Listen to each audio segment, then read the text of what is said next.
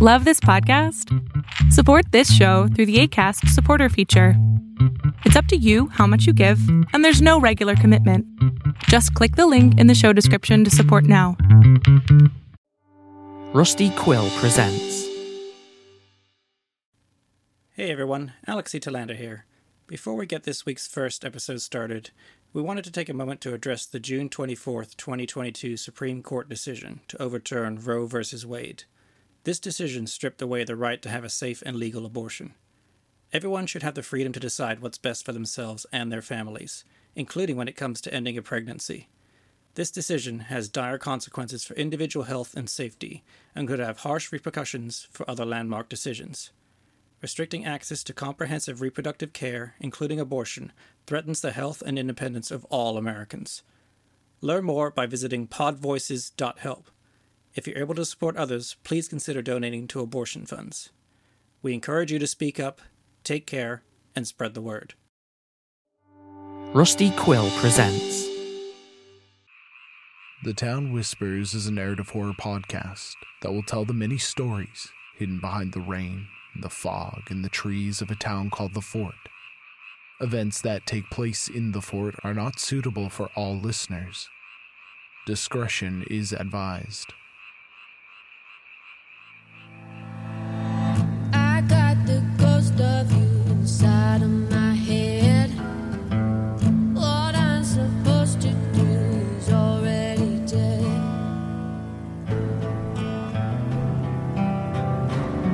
He's already dead.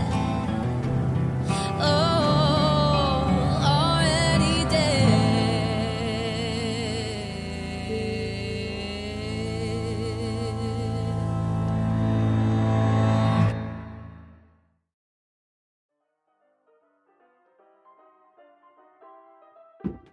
Ruth McMillan gripped the handles of a well-loved lunch tray. The teacups clattered as she made her way down the dark hallway on the second floor of her home. A window at the end of the corridor let sharp-edged rays of light through its dirty panes. She wasn't as steady in her hands or in her legs as she'd once been, and she'd taken a tumble or two over the years when her arthritic knees gave way to gravity, but inside the sagging skin and hollowing bones was the child, who still blew air at dusk to watch it swirl in the brick-solid rays of particle-filled light.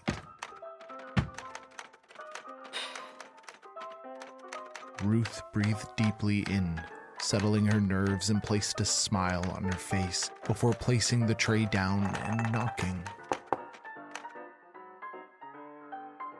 Hello? Oh, why, hello, dear.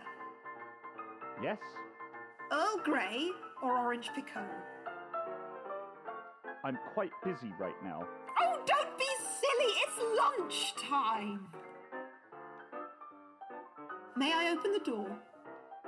I can take lunch later.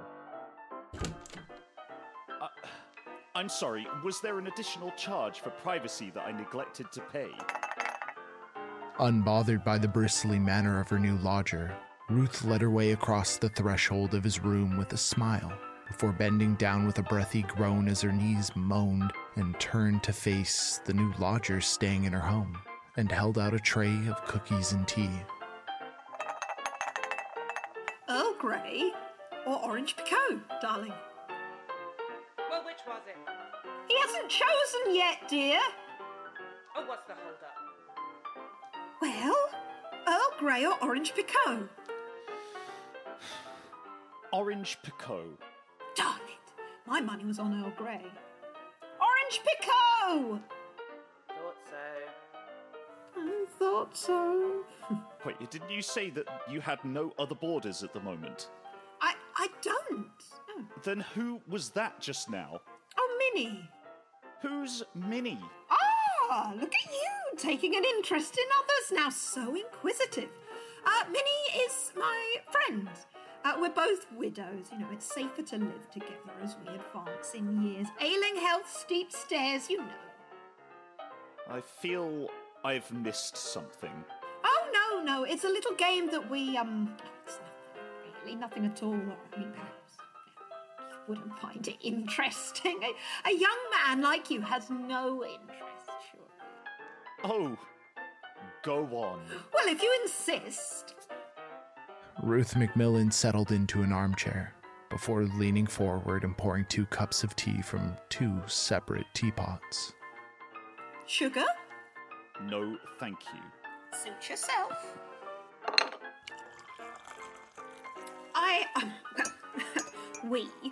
We like to play a little game whenever we have a new lodger.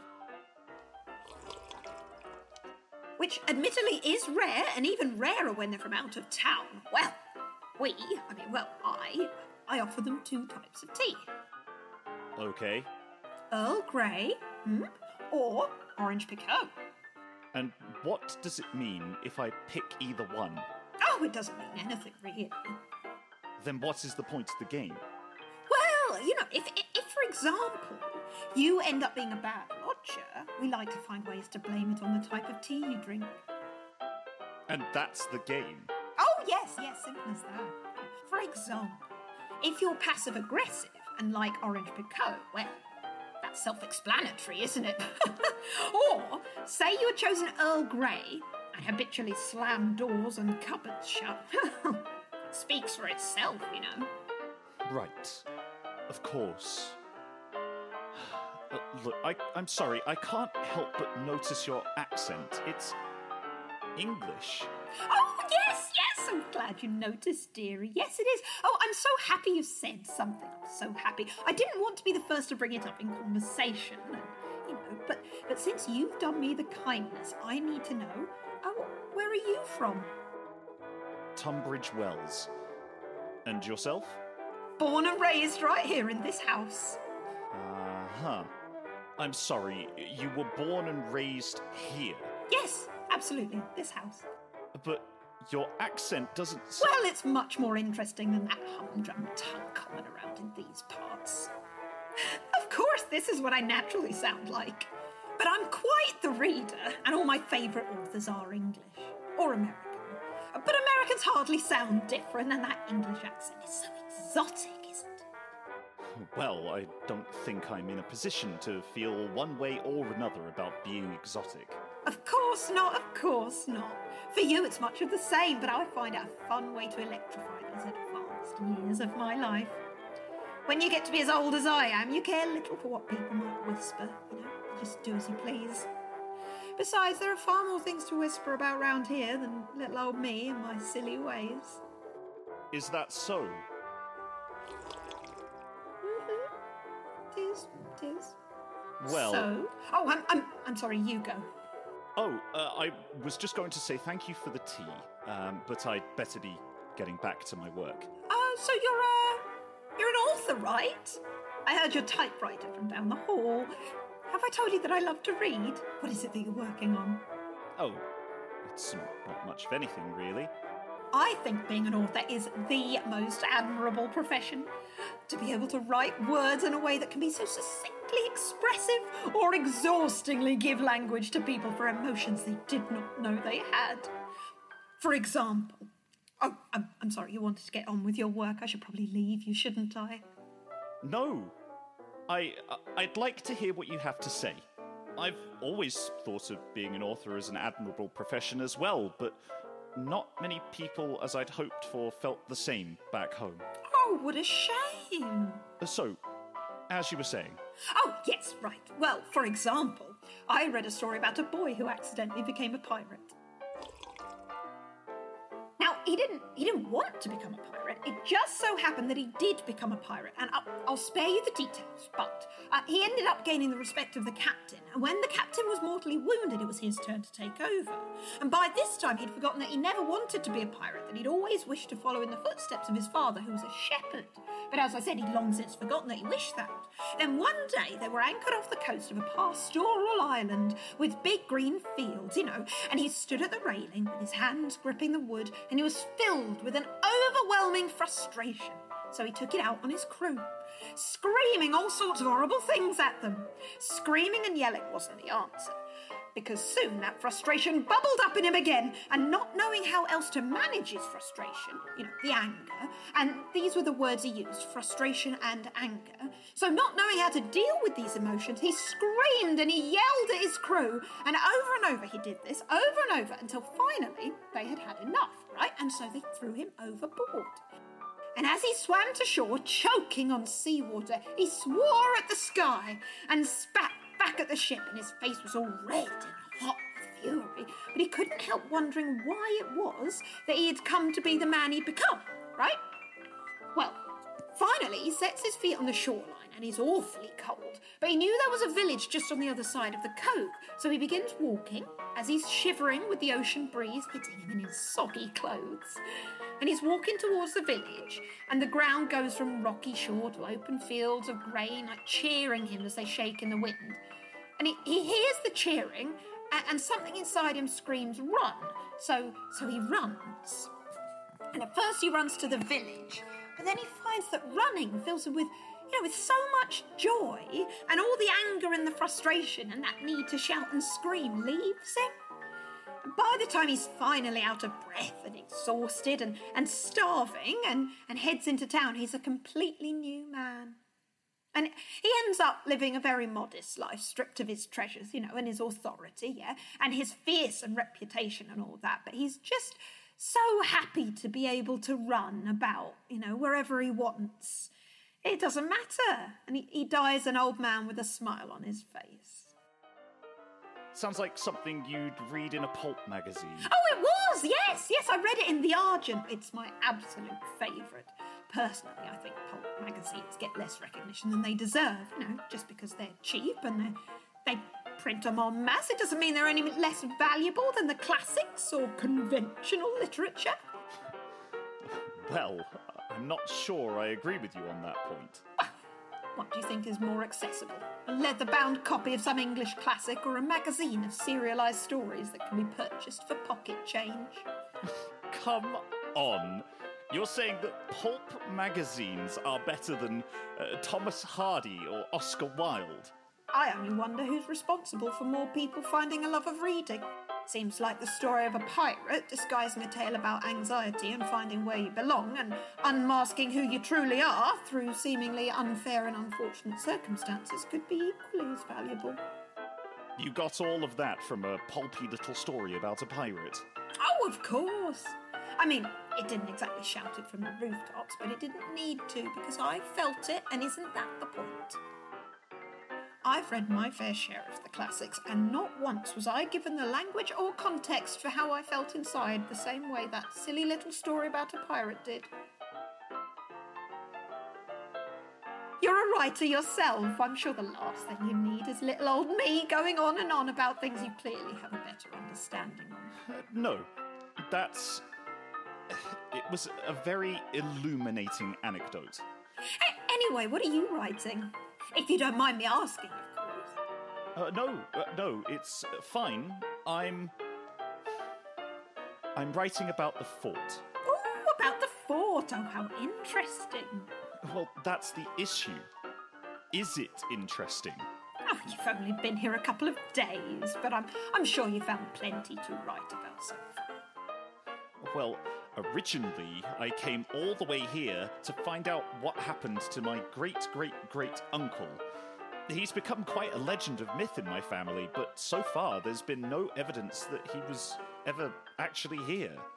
Oh, have you checked the Historical Society? I have, but they assured me that there is no record of the family name Collins. Collins? That's my family name, yes. And what was your uncle's first name? Richter. Have you heard of Richter Collins or any Collins in the fort? Well, let me see if I can find something for you. I have quite a stockpile of old letters and family records and whatnot in the attic. Oh wow, that would be fantastic. Thank you. It's no problem at all. In the meantime, why don't you read me what you've written so far? well, it's not ready to be read aloud. Oh, I'm sure it's fine. Do an old woman a kindness and read me what you've written. Go on. Well, all right. Welcome to the fort. Humble, kind, tiny, and terrible. The fort sits nestled in the curves and swirls of the fog born of the East Fraser River that climb through thick woods and jagged, monstrous hills. You could say it exists somewhere in the Great White North.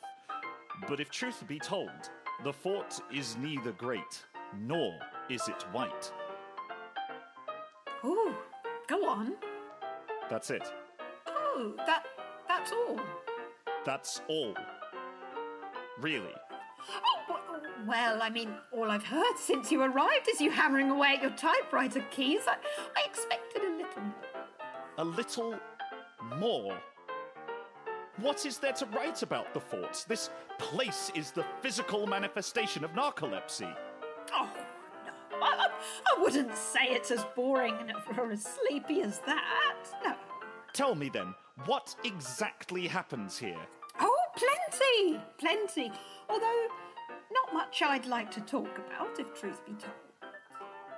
Folks here just need to warm up to you before they start spilling their guts out to you. Great. Just great.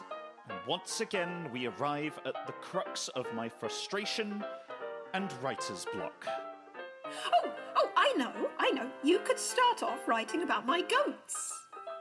Ruth, was it? Oh, yes. I'm not going to write about your damn goats. Paul, was it? Yes. Beggars can't be choosers. As he leaned back in his chair, Paul scoffed, and Ruth sucked in her pinched and lined lips to hide the smile she felt clawing its way onto her face. A look of insecurity plagued the feigned indifference of Paul's body language. Her words were a bitter medicine. The way the old woman had called him out on what he knew to be his own habitually poor behavior. It stung all the way down into his chest. A moment sat between Paul and Ruth, a silence that could have resolved itself by walking either of the two paths ahead of them. Paul could accept his humbling and Ruth could let him quietly reflect.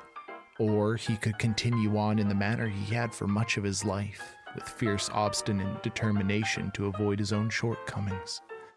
And Ruth, well, she could simply decide his character ran only as deep as that. The old woman sat with a straight back, her hands folded in her lap, as she let Paul decide where they would go from there. The moment sat, and then lingered, and then stagnated between the two, as a folio of emotion painted Paul's brow. Oh, she could see how hard he was trying to find something clever to say, something as clever as he thought himself to be. What an impossibly high standard, she thought, for one as young as him to set for himself. Well, lunchtime has come to its natural conclusion, and I'll leave you to your work. Best of luck, dearie. Wait. I'm sorry. Please go on. Tell me about your goats. Oh, I wouldn't want to distract you from your writing. Please. But if you insist.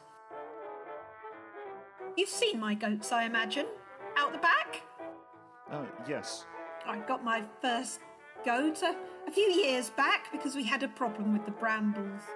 Goats will eat nearly anything that other grazing animals won't touch. So, next thing you know, I found myself mother to a whole herd of goats. Turns out I like goats. Quite a lot. Lately, though, I've noticed that they've been acting strange. How so? Well, I was out walking them last week. You walk your goats? Oh, of course. But don't they just run away from you? Don't be ridiculous. No. So, anyway, last week I was out walking my goats, and we decided to go a bit further than we normally do. We wound our way till we were far out of sight of the fort, and we simply kept walking. I suppose I was feeling restless. Next thing you know, we're at the well. The well? Yes, the well. What's the well? Oh, I'm sorry, silly me. Of course you wouldn't have a clue. It's a curious little place where an old well sits. The earth around it is kind of sunken, so it's hidden amongst the fields, and it's really quite popular with the young lovebirds as a picnic spot. But it always feels like such a horrible place to me. There I was, and my goats are grazing, and I'm flicking dirt at the old mossy stone well, when all of a sudden... Yes? Well, they all started bleating. Loudly. They all started bleating loudly? Yes. Oh, it's quite unsettling, too. Isn't that what goats do? Oh, no, not like this. Well, how was it different? I'm not sure. It sounded strained. Like it was louder and panicked. Like it hurt them to bleat that way.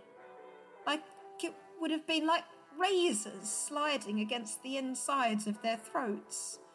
And they continued bleating until only naught but a soft choking sound was left, when their throats were too abused to continue the chorus. And even then they wouldn't stop. It was horrible.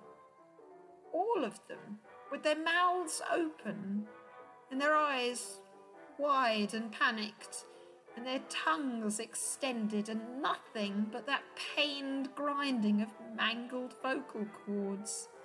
It unnerved me so much I nearly set off home without them. In fact, I did.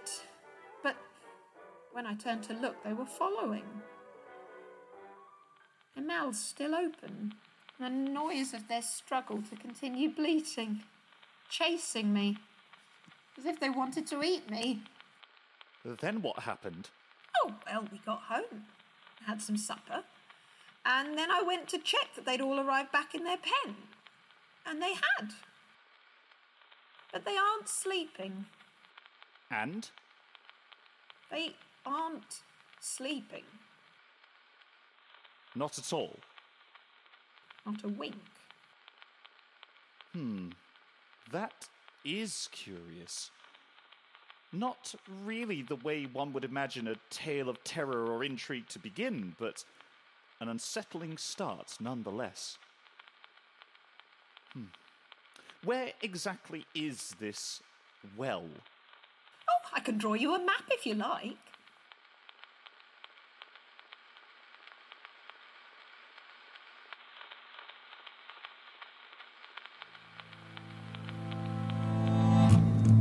This episode was written, directed, and narrated by Cole Weavers, with sound production and editing by Matt Black. Our theme song is by the wonderful Charlie P.S. Sound design assistance by Stefan Indrasano.